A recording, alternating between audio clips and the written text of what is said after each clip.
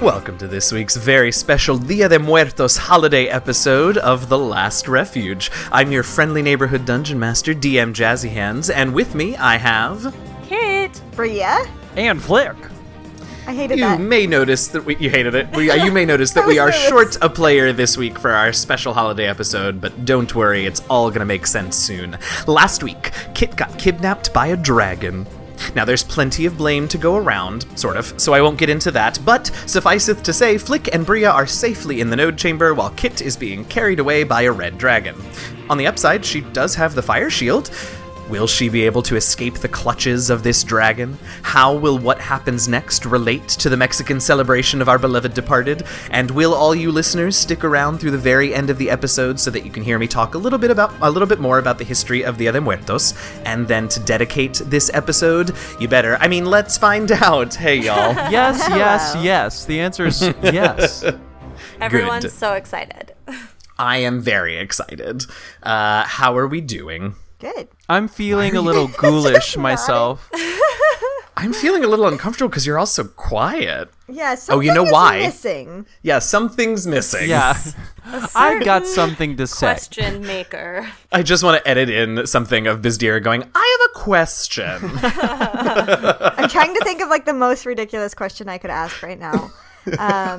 So how would you say that pumpkins are related to cats? Yep. You. What an excellent I don't know if question. I don't know if it's the most ridiculous, but you certainly got up there. I applaud you. I do. I'm trying to proud of you come for up that with one. one now to compete with yours. Oh, no, this doesn't have to be a competition. I know, it doesn't have to be, but all of a sudden I made it one. So, I am feeling very nervous about Kit being in the clutches of this dragon. I mean, you as a player might be feeling very nervous. Bria has only just stopped screaming, I'm running, and has no idea what has happened behind Well, the her. fire is now put out. The fire that was... That's true. within Who put me. it out for you? Was the it Sniv? the Conjurer. Oh, the Conjurer. That's right. He almost did an acid spray on me. Right. And then he was going to use it was a watery sphere and then was like, that's a 4th level spell. I think I'll just pat you. Oh, dear. All right, well, I suppose since we don't have our question maker, we should hop in and jump over. We're gonna go to Kit, who is in the clutches of this dragon. Now, Bizdira, as I recall, was also in the hallway, sort of with you, correct? When you got grabbed? I believe that's true. I think she had, we were both almost in the door and she just barely beat me there and the dragon snatched me up. Right. So, for reasons, I'm going to say that Bizdira has, at least for the moment, perhaps decided that maybe she'll try something different, and she's going to run down to the node chamber to collect Flick and Bria, so that teamwork, perhaps, will get their companion, Kit, back, which I know is a little, perhaps, out of character. But she's going to try it, because reasons. So Bizdira is going to run down to the node chamber. So Kit, you are in the clutches of this dragon. It is winging away. I know we were in initiative, but we're going to sort of deal with this a little bit differently. What are you doing? Screaming. Yep, that feels like a really excellent place to start. Yes. I'm going to start trying to whack the dragon claw with my quarterstaff and like wiggling around so I can try to escape. I love that. You should definitely, let's start with an attack roll on the dragon. And you are grappled but not restrained, so you do not, in fact, have disadvantage on the roll. Okay, but it may not matter. This is gonna go great. This is a great sign for the likelihood I'm escaping. Oh, no. That's a 8 to hit the dragon that is holding me. Uh-huh. Well, look, it's very scary. You're overwhelmed. Maybe it's got your good arm pinned in its claws, so you're whacking with your off hand. But you do, in fact, miss. So I was going to, you would have dealt damage, but I was also going to sort of... What? That sounded backwards to me. Really? Oh, I was just making fun of your accent. My accent? You went, what? well, you just... So I went, well, just calm down, take a deep breath, and try again. Next try. All right, so you missed, and you're not going to get the advantage that I was going to allow you on an attempt to escape, but you're trying to hit it and trying to wiggle out, yeah? Yes. So go ahead and make a dexterity acrobatics check, because I think that's better than your strength athletics. And it will be contested by the Dragon's Strength Roll Athletics, a so this crit. should be fun. Roll a crit success. Her daughter is an idiot. Aaron, you jinxed me. Oh no. I'm so sorry. Yeah, I think that's How- probably how the bad end of is the it? chanting. I was Did you crit trying fail? to be- Did you crit Well, I fail? rolled a crit, but not the good kind. I Oh added my success gosh. because I realized after. I'm so sorry. Okay, so you just can't get out of the clutches of this dragon. Hey, do you... look, I don't want to tell you how to play your character. Do you have any wild shapes left? No. No, I don't. No, because we that's- had an damn it. idiotic Kicker. plan, remember? I do remember No, that, it was a yes. very good plan. It was my fault. I'm the one who got captured by the dragon. Wait. I own all of that. Excuse? Such a good plan. No, it was a really good plan. I Oh, just man. was not prepared for the possibility of my dice to betray me, so... I don't know why not. Hashtag new dice for Kit. We're gonna be We starting clearly a need to get it. Hey, GoFundMe if anybody from campaign. Tabletop Loot or Level Up Dice or any of those dice companies listens, we are ready for a partnership. We're here. Or if any of anyone our want- players have a dice, like just one d20 that's really good luck for That's them, true. they want to send it to me, this is the also true. Kit Terrible Dice Fund. Dice for Kit. 1877 dice for Kit. That's amazing. What the heck? Oh my god. I was like- can't. So, there's a dragon. So at this point, you've made it all the way back up the stairs. You're on now the 3rd level again, in sort of that room before you enter guards level or can go across to get to Rithmala's area. So that's where he's brought you at this point. I'm in the lava room. No, you're before the lava room. Remember, you all went up the stairs, and there's that sort of that like little mini hallway that leads to both guard and Rithmala's sections. Okay, I think at this point I've recovered some of my sanity, and I've centered myself, taken a few deep breaths Absolutely. before, and I know that I need to not go back through this door. So Right. Yeah, that feels important. Gonna have a lot harder time escaping. I am going to use my last 2nd level spell slot, Oh. and around the door, Uh-huh. I am going to use spike growth so that I create a barrier of spiky ferns and vines so that the dragon can't go through. I love that. I definitely, yes, I love that. Not exactly how it works, but it's going to be how it works here because I love that. Yep. It starts from the bottom and they grow up. Yes, absolutely. You so can tell would that be this enough. is a newer spell to you because you went, I love that. I do. I love everything about that, and I don't really know what to describe in this moment because I don't know what's happening right now. Oh, there's that accent again. All right, Yeah, so I think you it do comes that, out when you're which definitely pulls the dragon up short. So that gives you a little bit of time. You can see it sort of goes over and like tries awkwardly. It's got you. It's not the biggest of dragons, so it's having to use both claws to carry you. So it tries to like bite at the spikes, but that isn't working great, and it's trying to figure out what it's going to do. So why don't you? So what are you doing next? And I'm just checking a few things here. While the dragon is distracted, I'm gonna try to escape again. Do it. Oh god. Dexterity acrobatics. A 10. A 10. All right, let's see how the dragon does. Well, dragon rolled a 2, which means it's a 6. Yay! So you wonderful. don't struggle particularly well, but what happens is the dragon... Oh, I also need to see if the dragon's breath. Okay, so the dragon is trying, and it keeps trying to bite, and it keeps trying to summon up like some fire breath to burn its way through them, but it just isn't able to sort of stoke the fires in its belly. And so eventually, sort of without thinking, you get frustrated and like you just do something. So it just takes one claw off of you to like grab at the vines, and that is enough for you to break free. What are you doing? I am sprouting wings and flying the fuck away from here. Yes. All right. Sprout those wings. Fly away. Bria and Flick, at this point, Bizdira has come into the node chamber. We're hopping back to you. Has come into the node chamber and explained to you that Kit is in trouble. I'm Great. running. I'm I running. wondered what was taking her so long. Okay. We'll Sorry. run. I'm going to tell the conjurer to stay because he looks pretty broken. He wasn't planning on coming. Sure. So I'm going to start running back up. Very angrily, but I'm going to do it. Okay. So by the time you get like 2/3 of the way up the staircase, you see a shimmery light, and Kit comes barreling down the hallway and into the stairwell, wings ablaze, flying down. In fact, Kit, Kit, what do? You see them. Run away! Yeah, that's what I thought. I was like, it's just like so screaming. basically, Flick and Bria are just like, what is that game? That like shooting game where you shoot the thing and it turns around, and then you shoot it and it turns around again, and you shoot it and it turns around again. Do you know what I'm talking about? That cut? Is this a carnival game? Yeah, like a Pinball? carnival game. not Okay, like a then I video think game. I do know what you're talking about. I was like, Yeah. if this is a video game, I'm lost. No, like a carnival game, like a fair. But anyway, so I was trying to make a joke. When was the last time you were at a carnival? When was the last time you told a joke that landed? Wait, who was that to? Him.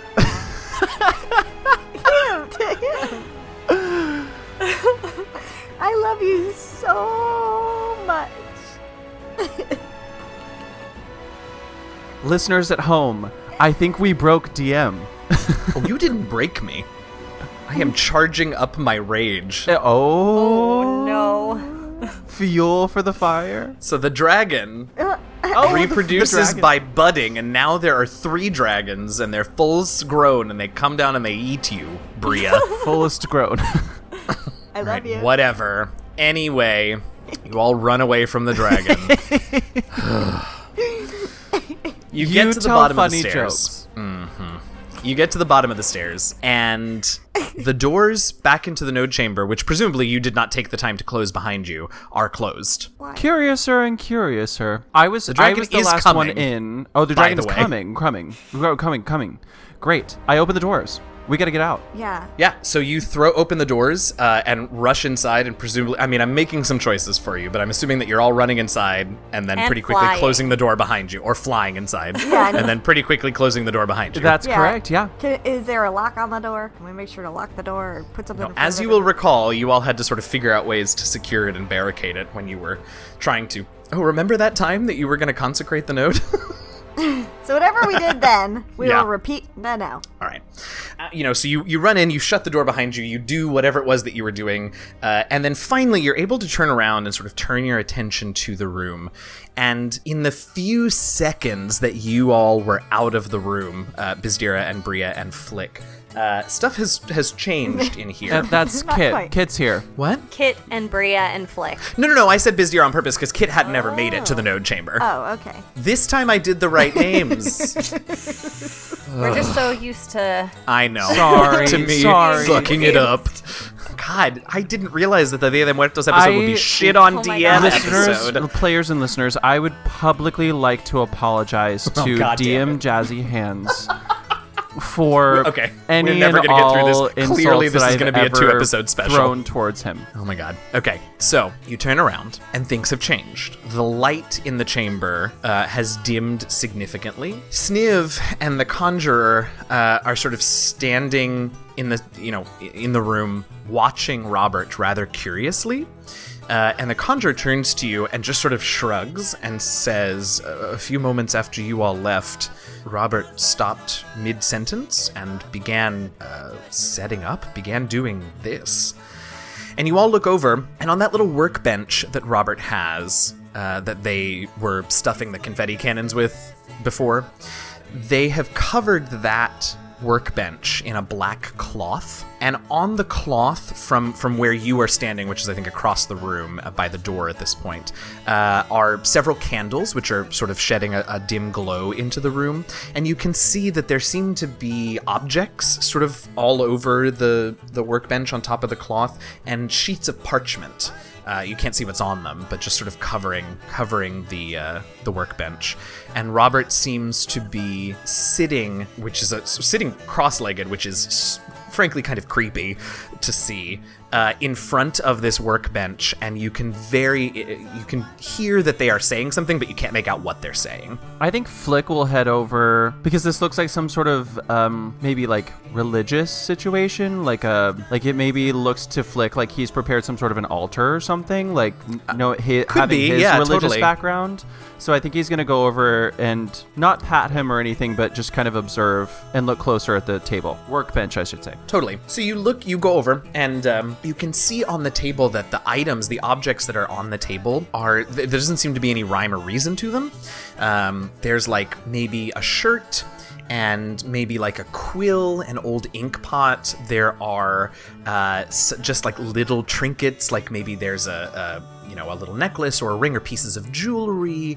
Like I said, no real rhyme or reason as far as you can tell to what the objects are. The parchments you can see have drawings on them. Drawings of individuals. They're not particularly well drawn. Whoever drew them doesn't have the artistic talent of some people. Bria. But they are definitely individuals, and like pretty specific ones. Like if you look a little more closely, you can see that like there are certain identifying factors about each of the drawings. Like there are some specifics that are drawn on these like sort of basically stick figures, right? That sort of seem to indicate that they are individual people. And you can hear, Flick, you can hear a little bit better what Robert is saying. And before I tell you what Robert is saying, Bria and Kit, what are y'all doing? I think I'm gonna go over, because this is clearly not a good time. So I'm gonna refrain from saying that, but I'm gonna go over as well to see what's happening and get a gauge of, like, depending on what he says, maybe try to be like, hey buddy, like enjoy yourself, but we gotta skedaddle, we gotta get out of here. Right.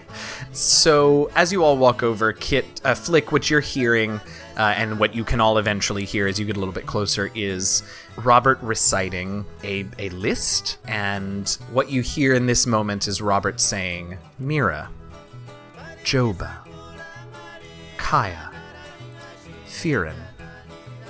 And just sort of a list like that. Is he Arya? Did he murder them? I was about to say the same thing. What are you all doing? I think I might very gently be like, hey, we gotta go. Sure. So as you say that, Robert sort of starts a little bit and pauses in their recitation of this list, and looks over to you all, and all of their faces get sort of creepy grins on them. To be fair, it's a little bit creepy to just see them smile in general. And they don't stand up, but they turn to face you and say, "Oh, y'all are back. Just in time. Would you like to join me?" For what, pray tell? Oh, well, for the Remembrance ceremony, of course. The what? The faces of Robert spin, and one of the other ones says, Remembrance ceremony, an observance and holiday from the old world. Each year on this day, I have been programmed to remember those who came before, to build an altar to them, and joyously remember their lives with us. Score one for Flick for the altar thing. Cool. We're in a bit of a rush, I think. But like Flick will also look to his friends and kind of like gesture, like if this seems really important. Like, yeah, we gotta. Me too. Gotta get out. Sorry, buddy. And Robert's. Oh, do you say "gotta get out," Kit? I don't say it very loud, but I'm under my breath. I'm like, we gotta go. Okay, so they do not hear you say "gotta go." So instead, the faces spin, and you get another one that says, "Well, that's all right. If you don't want to participate, you of course don't have to. But if you don't mind just sitting quietly in the corner, obviously no one can interrupt the ritual, so there will be no coming or going until I'm done. It shouldn't be long now." Yeah, I guess I'll. You know what? Okay, Flick will. I love many things, and one is how much you take on faith from me. Yeah, I will kind of look to my two friends here and make eye contact with them and I guess nod a little bit. And then I'm actually going to go over and collect the conjurer, and I'm going to just grab his hand, take him over to the corner, and we're going to sit there. In the corner? Yeah, where Robert told us to go. Okay, Bria and Kit. I'm going to say Sniv also goes with you, Flick. Sure. Yeah. I think that Kit is still recovering from her dragon interlude. Totally. When I see that Flick is gathering everyone to sit in the corner, I'm going to say to Robert, will more hands assist the efficiency of the ritual? Good. So the faces spin, and a voice says, "No, I don't know that it'll speed anything up. I just have to get through my list. But if you all wanted to toss any names in or remember anybody of your own, you're welcome. You can do it while I'm doing my list. We don't have to take turns or anything. But no, I gotta do my own list. If we're going to be just hanging out here, I think I will start to, since I saw the little drawings, do much better, but still quick drawings of some of the people that we've lost here. Okay, so I have lots of questions, but the first thing is why don't you go ahead and make me, I guess we'll let you use cartography, so a dexterity cartography check. A 17. All right, fine, so they're actually pretty good. Who are you, next big question, who are you drawing? Well, Zagar is pretty fresh, so... I hope Bizdira doesn't see you drawing Zagara. Why? Zagara was really helpful to us at the end. I'm not saying you shouldn't get Zagara. I'm just saying I hope Bizdira doesn't see you doing that. You'll hear Flick from the corner say, "Draw Koshak too." Aww. Yeah, of course. Yeah, and I think that after Robert invites us to say our own names, and I see Bria doing these drawings, my heart has definitely softened. I'll And maybe slowed down a little bit. Yeah, I think it's again been a centering experience these weird last minutes after escape. And I'll say, well, maybe we have our own people to add to your list. And I'll whisper to Bria and say, and don't forget Meepo. Aww. And I was already in the process of drawing little Meepo. Aww. Okay, so we've got Meepo, Zagara, Koshak. Anybody else? I'll start to draw what I picture the Mage Ascendant looking like. I was going to say, I don't know if we're going to add our fallen enemies, but if we're going to. Man. No, but I will draw, I know we've lost a good amount of kobolds, so I'll draw, there will be a lot of kobolds on there, but I'll write, Meepo's name above since we were closer to him. I see. Oh, I love that. Oh, who is the other? There was Didn't another we lose one. Dranks' Tess? Tess, yeah. Oh, Tess, yeah. Okay, so Tess is on there. Love that. And any of the guardians that fell to, which I'm assuming sure. Bria would know better than Flick and I. Sure. Oh, I like that. I like that a lot. Okay. So, Bria, you take a few minutes to do these sort of sketches, because now it seems like you've got quite the commission list. And there are also little trinkets, little items. Do you have anything? Do either of the other two of you, Flick and Kit, have any, little items that you want to sort of put up there? I'm going to put one of the poisons that I took from Zagara. Yes, I love that. I mean, didn't we get the Shibber Scale back? You did. Oh yeah, I guess I should have mentioned that, but they're down there. Clearly Robert retrieved them and then programming kicked in to do this thing and they're just sort of on the floor. Sure. Well, I guess I could put the Shimmer Scale on there as long as it doesn't go anywhere. Yeah, I mean, it looks like if they really do this every year, these items and trinkets clearly aren't going anywhere because, whatever. So yeah, okay, great. Anything else? If we have anything from the tunnels, I'm sure we have something from the tunnels, but I'll put for sure. Yeah, for sure. Absolutely. Okay, great. So I love that. So a few minutes later, Robert has quite the extensive list, it seems, and just sort of goes back to reciting names as you're doing these drawings and collecting these things and putting them up on the altar. And so then what are you guys doing? Do you put the things on there? You put the drawings on there? Do you want to join him in a recitation of names, or do you just want to?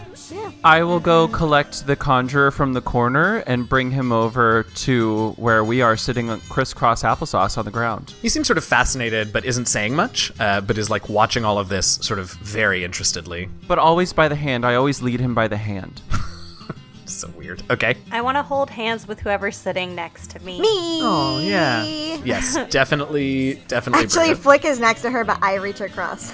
And then I use my other hand to hold Flick's hand. All right, so you all are there, how nice. and you say your list of names. Koshak, Zagara, Meepo, Tess, other names. And Robert continues, and he's going on Gota, Bim.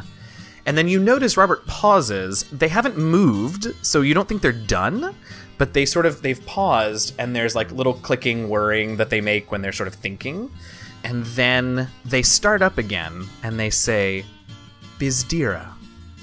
What? And then Bizdira did die. they sort of finish clearly Bizdira was the last one on their list. And all of a sudden, the candles on the altar go out, are snuffed, and the room is in complete darkness. And you all, for a moment, because all of you have dark vision, so for the moment, it's dark, but you can all see. And then the darkness deepens, and for just a second, you all are unable to see in the darkness. And then your dark vision comes back, and then the candles relight themselves somehow, and that's what happens. Let me have you all make wisdom perception checks, please. Kit? Now I crit. Oh, for God's sake. Okay. Flick? 23. Oh, all right. Bria?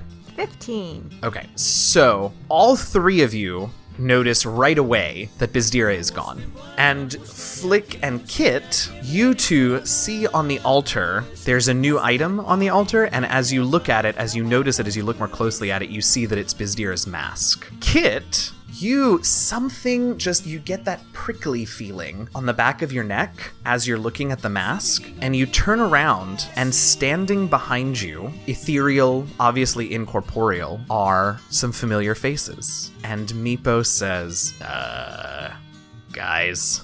And Zagara looks around and says, oh dear, oh no, oh goodness. And Kashak responds with, well, settle down, you two.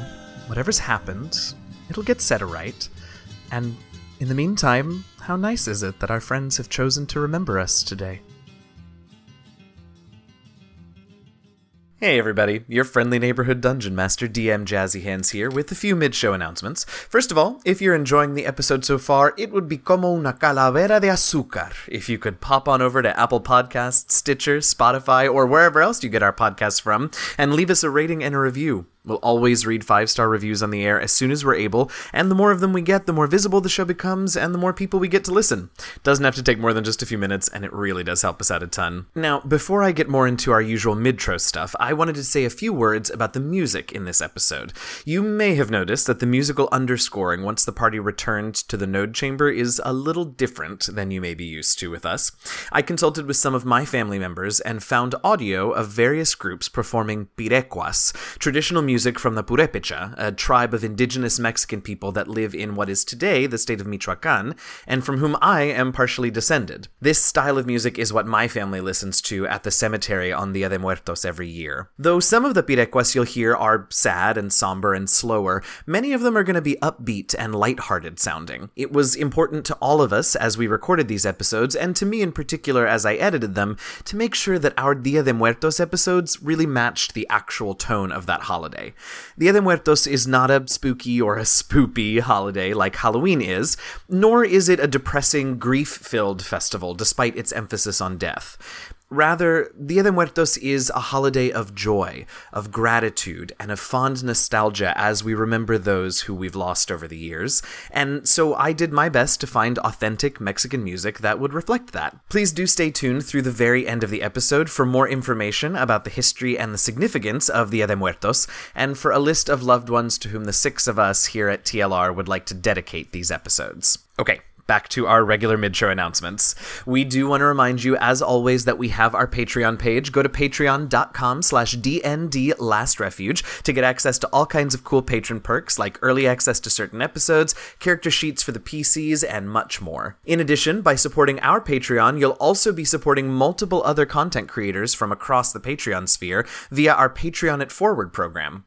More information on the program and a list of the creators that we're patronizing are available on our Patreon page, but as it's the end of the month, I'm going to go ahead and read that list out to you now so that you know exactly where to go to find awesome content on Patreon. Through our Patreon It Forward program, we support the Patreons of Nat Rose, Variant Rolls, Taking Initiative, James Intricasso, D20 Dames, Serena Marie, and I Need Diverse Games. We're also going to be adding, hopefully starting November 1st, if not definitely on December 1st, yet another Patreon to our Patreon It Forward program, because you all have been so incredibly supportive and generous that we've reached the next tier of giving for that program. And now it is time, speaking of you all being generous and giving, for us to take a minute to recognize some of you, our awesome patrons, and thank you for your support. Thank you so much to our honorary party members, Tanya, Sir Mox the Magnificent, Matthew Allen, and Shimmy Gangot, and to our Shimmerscale tribe leaders, Eugenio, Eliahu of Mert Grove,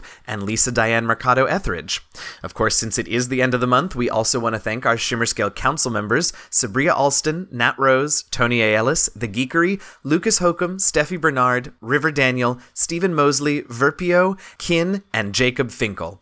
Thank all of you for making it possible to do what we do here at The Last Refuge.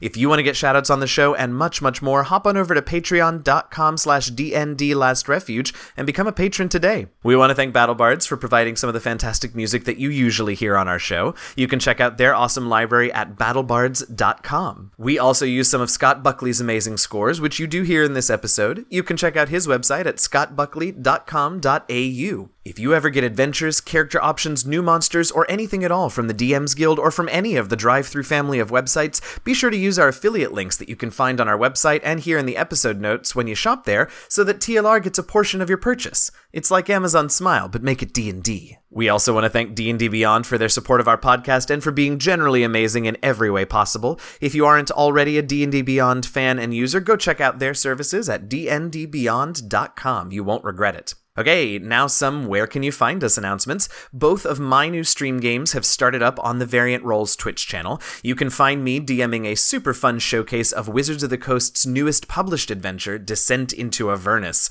on Saturday mornings from 9:30 a.m. to 12:30 p.m. Eastern Time. Then, on Mondays from 9 to 11 p.m. Eastern Time, I'm the GM for a game of Overlight, a beautiful kaleidoscopic fantasy role-playing game published by Renegade Game Studios. Both of those shows are at twitch.tv/variantrolls, and we post the videos of those sessions to the YouTube channel, youtube.com/variantrolls, as soon as we're able. And if you want to see us in person, Kit, Flick, Story Consultant Robert, and I will all be at PAX Unplugged in Philadelphia at the beginning of December. I'll be on a couple of panels that I'd love for you to check out, more details on those as we get a little bit closer, and all of us will be around the whole weekend hoping to meet some of you all in person.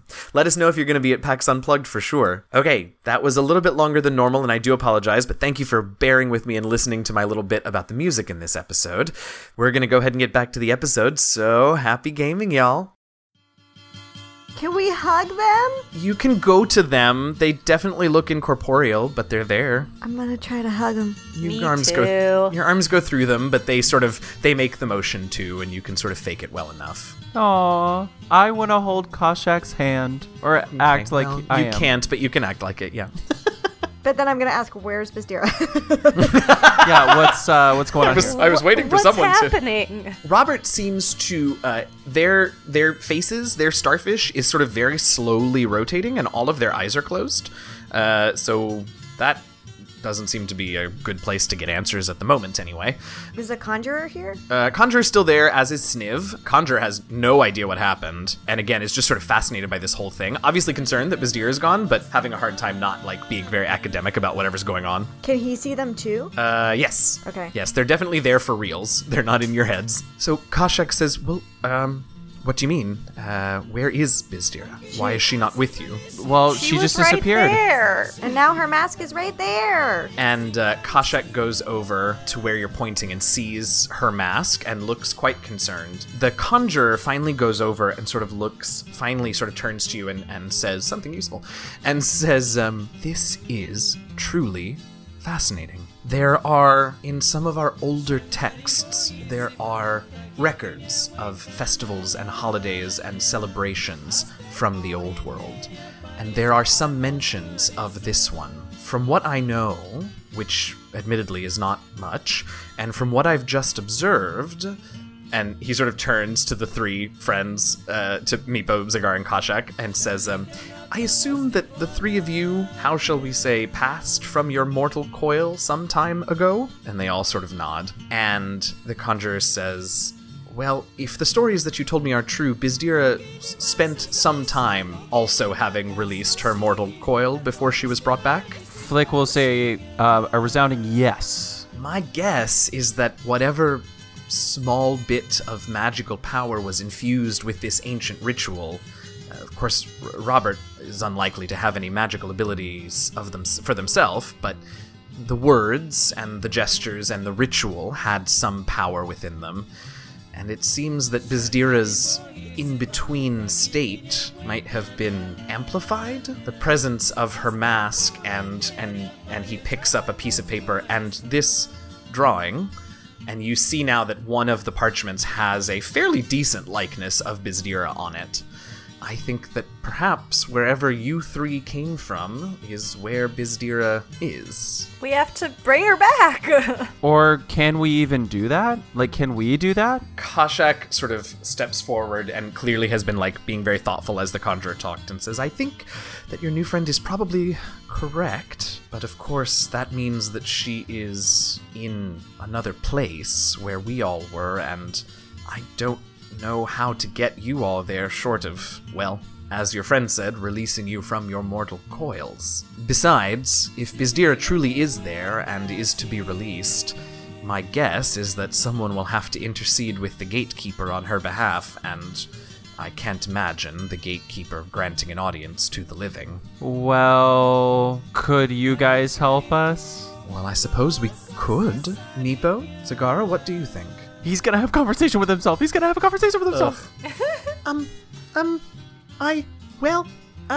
Mask Lady scares me very much, but maybe if we help her, she will be less scary. And Nepo just sort of grunts and nods. And Kashak turns and says, returning to where we came from shouldn't be difficult. I can still feel our connection to that place. Returning should be easy enough. So, yes, I suppose after all that you have done for us in your way, I suppose it's finally time for us to help you. And so I will need the three of you to set aside your character sheets and use these, what I am sending you now, instead. Oh! And, so the three of Meepo, Kashak, and Zagara sort of close their eyes in this room, and our three adventurers watch as their forms fade from view. And now the three of you will be playing Meepo, Zagara, and Kashak for the remainder of this episode. Who's playing whom? I didn't assign. Well, I was gonna actually ask the same question. I mean, I have an idea of who should play whom, but I'll let you all decide. I mean, seems pretty obvious to me, but I'm playing Zagara. Yes, you are. I was closest to Kashak, I think, so maybe we should go with that choice. Oh, you all. Does that mean I'm Meepo. Yes, this is everything. I really hope you speak that way the rest of the episode. Oh, you have to. I actually woke up today with a deeper voice, so this is perfect for me. I don't know why I'm British. This is everything, and I'm obsessed with it. Okay, so as the three of you fade from the node chamber and see the faces of Kit, Bria, and Flick looking rather concernedly on as the three of you fade away, you eventually reappear. The world reforms around you in a place that is familiar to the three of you as characters, but probably not as people. And this is a sort of afterlife. And the system of post-death experiences in this world are much more complex than this, but we're not going to go into that in this episode, so suffice to say this is an afterlife. And in this world, the three of you know that it is vaguely modeled after the material world, similar to sort of the way that the Feywild and the Shadowfell in particular work. There are similar landmarks. You can sort of get your bearings of where you would be in the real world, but of course time and space are different. Space in particular. You can actually see quite far if you want to. So as you look around, you could totally see vague images of far-off places, of other islands, of whatever.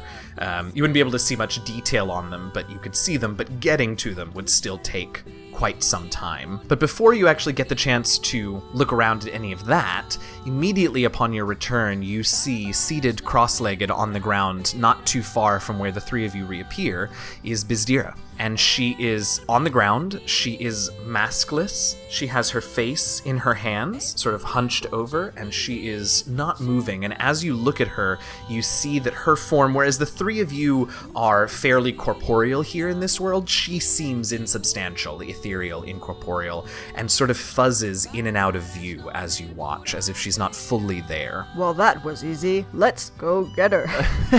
Oh, God. Absolutely, I love everything about this. Okay. I have a question. Mm-hmm. Are we walking? Like, are our feet touching the ground Yeah, basically here, I mean, everything looks a little bit different. Everything is a little heightened. The world is fairly colorful. Also, there are a lot of people around, like a lot of people. But again, time and space is not exactly the same. And so while there are people everywhere, you never feel crowded or claustrophobic.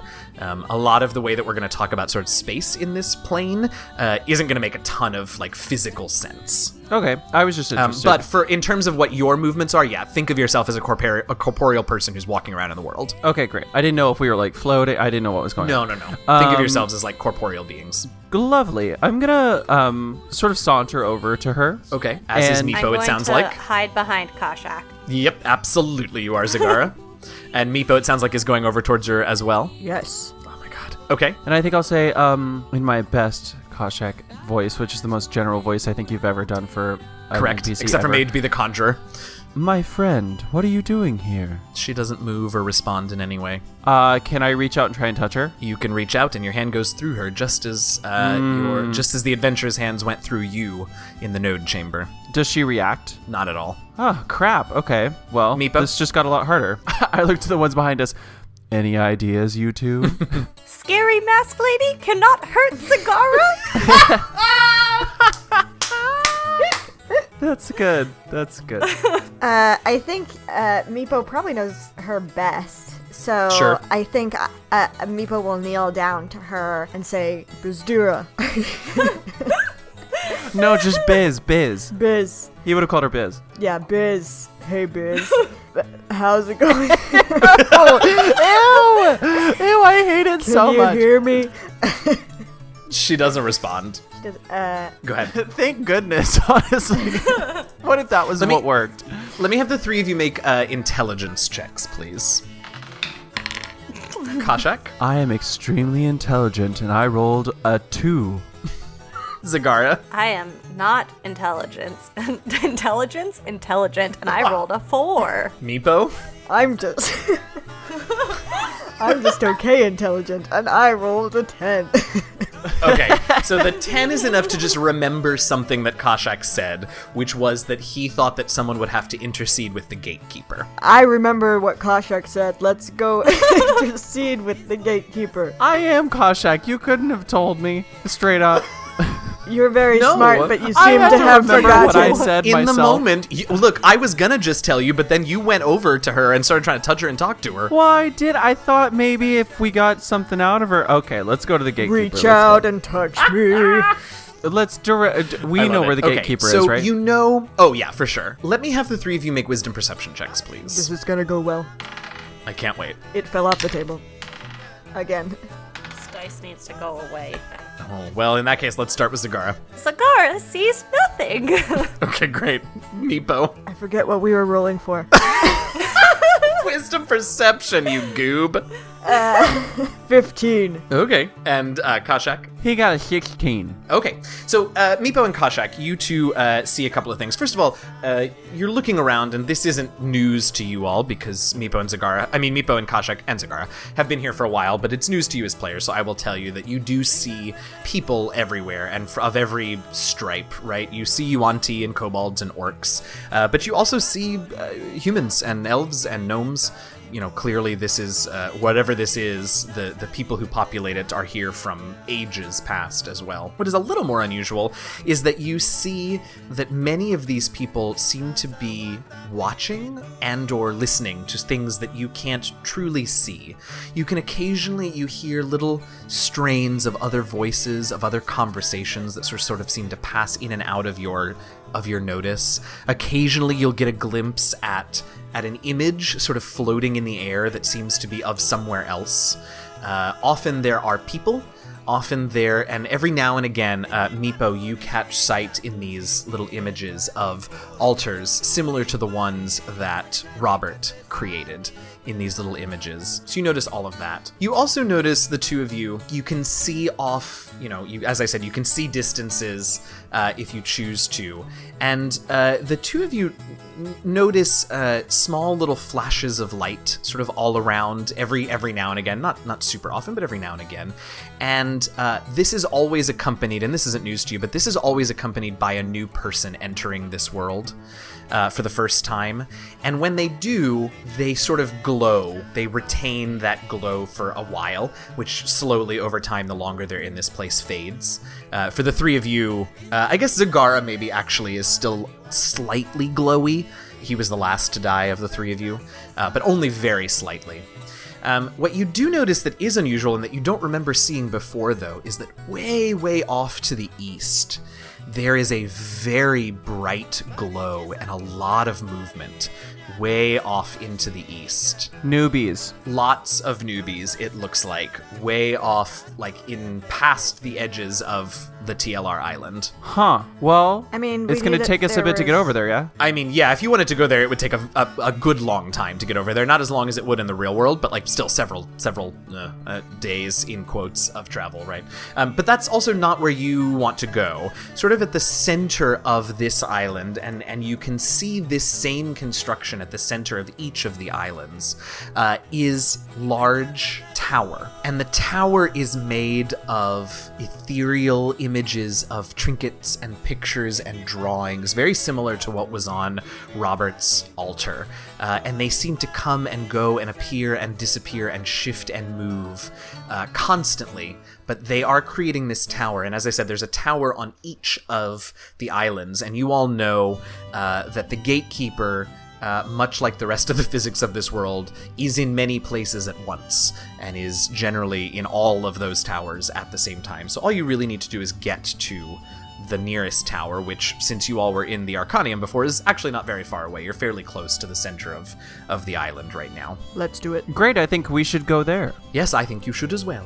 So there you go, and as you pass by, you see, again, more of these little images. Clearly, this celebration is not completely defunct around the world, despite the fact that, it seems like most of the folks on TLR, on the Last Refuge, don't, at least the surface people, don't continue to celebrate it, but clearly it is still a tradition for some folks, because you see all these images of people creating these altars, and you hear voices and sort of communing with the spirits and remembering them fondly. There's a lot of, this afterlife is not a perfect utopia, so there isn't a lot of, everyone is not constantly super happy. It's also not a dark place. You're not in hell or anything like that. But today, right now, there seems to be a lot of joy, a lot of fond nostalgia, both in the voices that you hear and in the people that you see in this plane. So you all move through this world, which is so familiar to you, since you all have been here for a while, and slowly or quickly, it's a quick trip, it's a long trip, again, it sort of doesn't make any sense, but you eventually arrive at this big tower, and the closer you get, the more brightly the colors of this tower shine, and the more that you can feel a sort of comforting warmth emanating from it and sort of getting into your bones. And by the time you approach it directly, you feel very content and comforted and happy. And presumably you step inside. Please feel free to interrupt at any point. No, yeah, keep going. So presumably you step inside, and the inside is as colorful as the outside. More of these trinkets. You can look and see images of people, all different, styles and levels of ability, but clearly all made with love, winking in and out of existence, shifting positions. And on the inside is an enormous spiral staircase, again made of trinkets and pictures, that goes up and up seemingly endlessly. I'm going to start to head up those stairs. And so Koshak in this world, I think, doesn't walk very slowly. He walks very normally. Got it. So up the stairs you climb for hours, seconds, days. Eventually you get to the top of the staircase, and there is a small hatch in the ceiling here that clearly leads to another room. You push it open and you enter the top of this tower, and the top of the tower is a riot of flowers and colors, more pictures and trinkets, but now there are bright orange flowers everywhere. There are strains of music that were hinted at before, but now you can hear clearly. Sad music, but the music doesn't make you sad. It's plaintive. I don't know how to describe it. It is clearly a lament, but it doesn't make you sad. The top of this room is open to the sky, but the sky here is a black velvet curtain suffused thickly with little pinpricks of light, stars just thick in the sky above this room. And at the far end of the room stands a woman, and this woman is flush with life. She is bright and energetic and healthy and aglow. But you also see that where her heart would be, there is what looks to be a pretty serious wound, and her clothing is covered in blood. And I will take intelligence checks from all of you. If any of you are proficient in history, arcana, or medicine, you can add that, but otherwise just intelligence checks. Zagara. 11. Meepo. 17. Kashak. 20 adjusted. Okay. Kashak and Meepo, again, you both can see that this wound actually, there is a small dagger actually still embedded in this woman. And from the way that the wound was created and from the ornateness of the dagger, the two of you are pretty sure that this wound is mortal, it is fatal, and B, it is ritualistic and sacrificial in nature. It was not a battle, it was not combat, but was done rather as part of a ritual. You watch as this woman stands, again, life and vibrant despite this vivid red wound in her chest. Her arms are outstretched, and what you notice as you look on a little bit longer is that a series of, it could probably fit in the palm of your hand, maybe a little bit bigger, globes are floating down from this star-etched sky, floating down, and each of them has stars within it. They're black globes that contain anywhere from 1 to maybe a dozen little stars, pinpricks of light. And one by one they float out of the sky above and float towards the woman, who with her arms outstretched opens her mouth wide and swallows the stars. What is happening? What is happening? What's happening? And I think that Zagara will say out loud, "Why is the pretty lady eating the stars?" I'm not trying to be sneaky. No, not at all, not at all. As you say that, there are a few other individuals standing in this room that were so still that perhaps you thought they were statues until they moved when Zagara spoke. What you now see are not in fact statues, standing to either side of this woman who continues to swallow stars as the globes float down to her. You see that on either side of her are 2 skeletons, 2 on either side, so 4 total. And these skeletons are all wearing these colorful, beautiful, bright-colored gowns and wearing these beautiful hats festooned with those same orange flowers that are all around. And their skulls are painted in intricate patterns in bright colors. And they all, as soon as Zagara speaks, all of their heads turn inward to look at Zagara. They don't say anything, or that's They their don't say only anything, reaction? they don't approach, they just seem to have noticed Zagara. Do we know that... And all of you, by extension. Is she the gatekeeper? None of you have ever seen the gatekeeper, but it would stand to reason. I mean, you all can be fairly certain that she is, in fact, the gatekeeper, yes. So I will turn to Kashak and say, "All right, this is all you." And Zagara will nod his head vigorously. Okay. I kind of want to make him say, like, what he said. Is he'll turn to the skeletons. How many Sure. of them are there? So there are 4 skeletons, 2 on either side of the woman. 2 on either side. But she doesn't react. She keeps on eating She the has not stars. reacted. She continues looking upward, arms outstretched, and opening her mouth whenever a globe nears. He'll get a little bit closer, start walking a little bit. And as Okay. he walks, he will address the skeletons and say, "Is she, in fact, the gatekeeper?" And with a soft sort of clacking and rattling, the 4 skeletons slowly nod their heads. Would it be possible to discuss some business we may have with her? And as you say that, all 4 skeletons turn inward towards her, and their mouths sort of drop open, and they reach their arms out towards her. And you watch as a globe that had just come from the sky and was about halfway to the woman vanishes.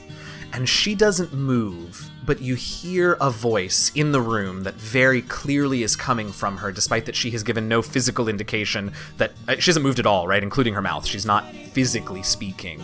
but her voice emanates from her and is clearly heard in the room. And she says, "What business do you have?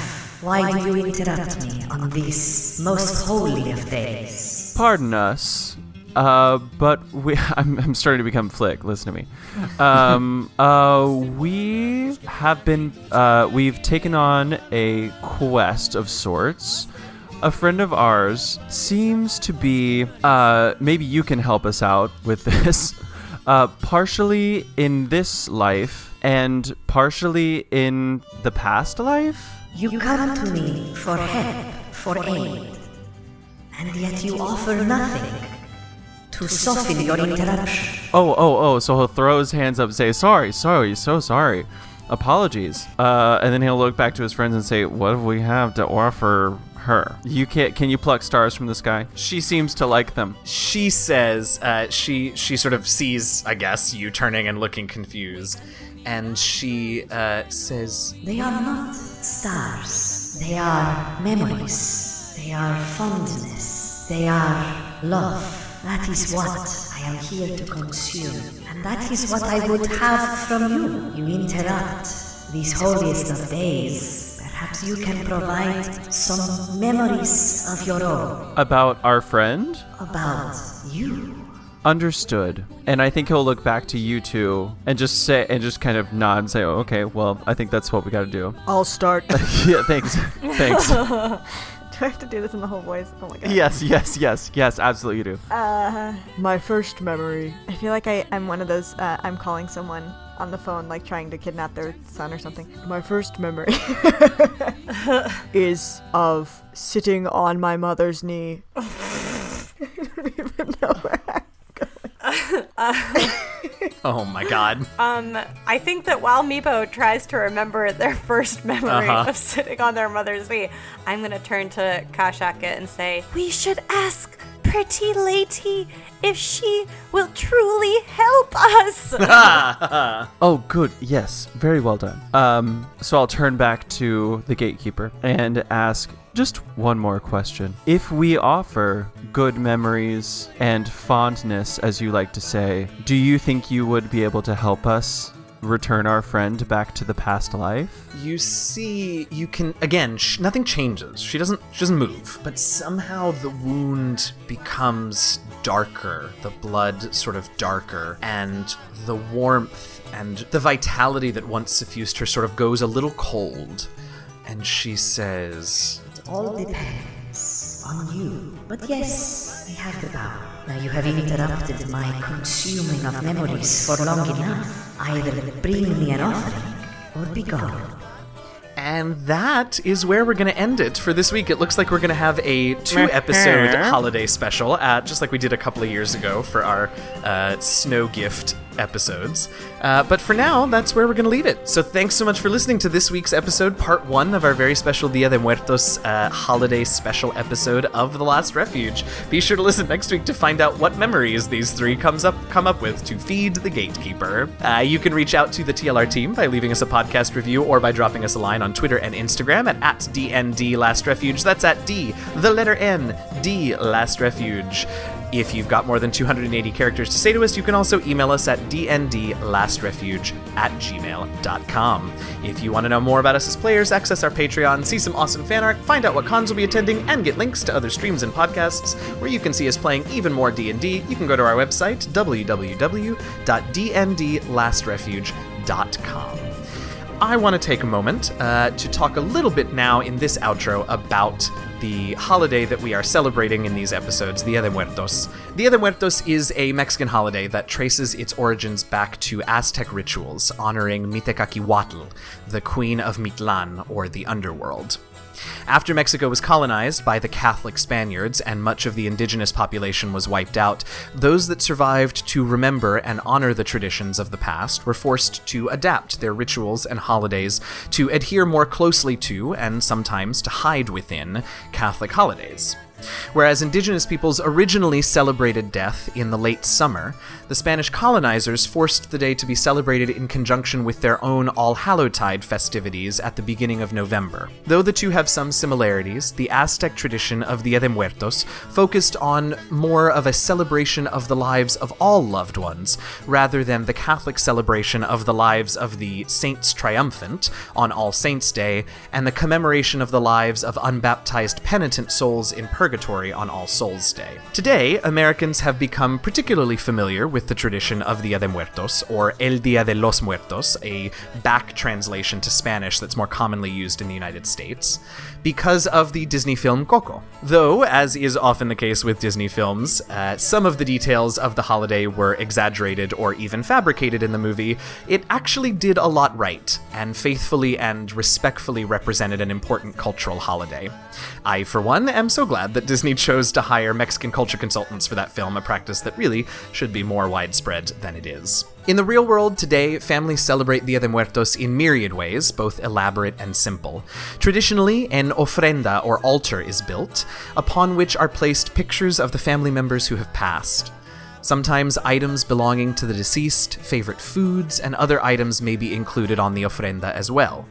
The iconography of the calavera de azúcar, or sugar skulls, and the catrinas, the skeleton women wearing festive garb, are often associated with the holiday, as is music, though music plays an integral part in much of Mexican culture, so that shouldn't come as much of a surprise. My family celebrates Dia de Muertos every year by going to the cemeteries where our beloved departed are interred, and spending the day with them.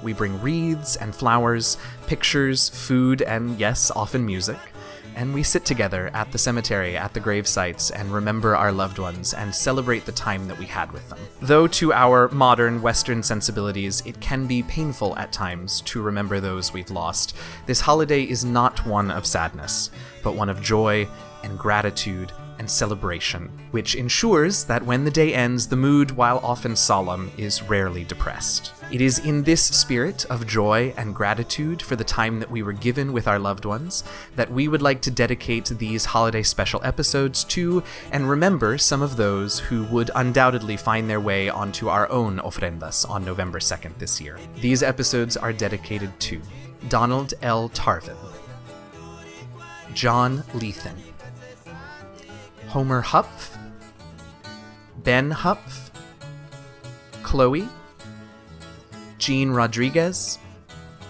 Louis and Esperanza Rodriguez, Rick Rodriguez, Richard and Elizabeth Howard, Anat Nilo, Ada Bierensweg, Margie Hauser, Mayer Hyatt, Rita O'Regan, and Victor Fortino Bargasangiano.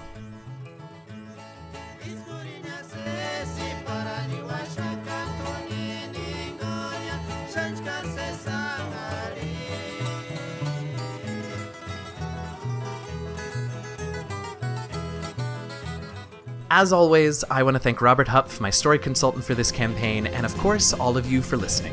I'm your friendly neighborhood dungeon master, DM Jazzy Hands, and with me I have... Zagara! Meepo. And Kashak. Happy gaming, y'all.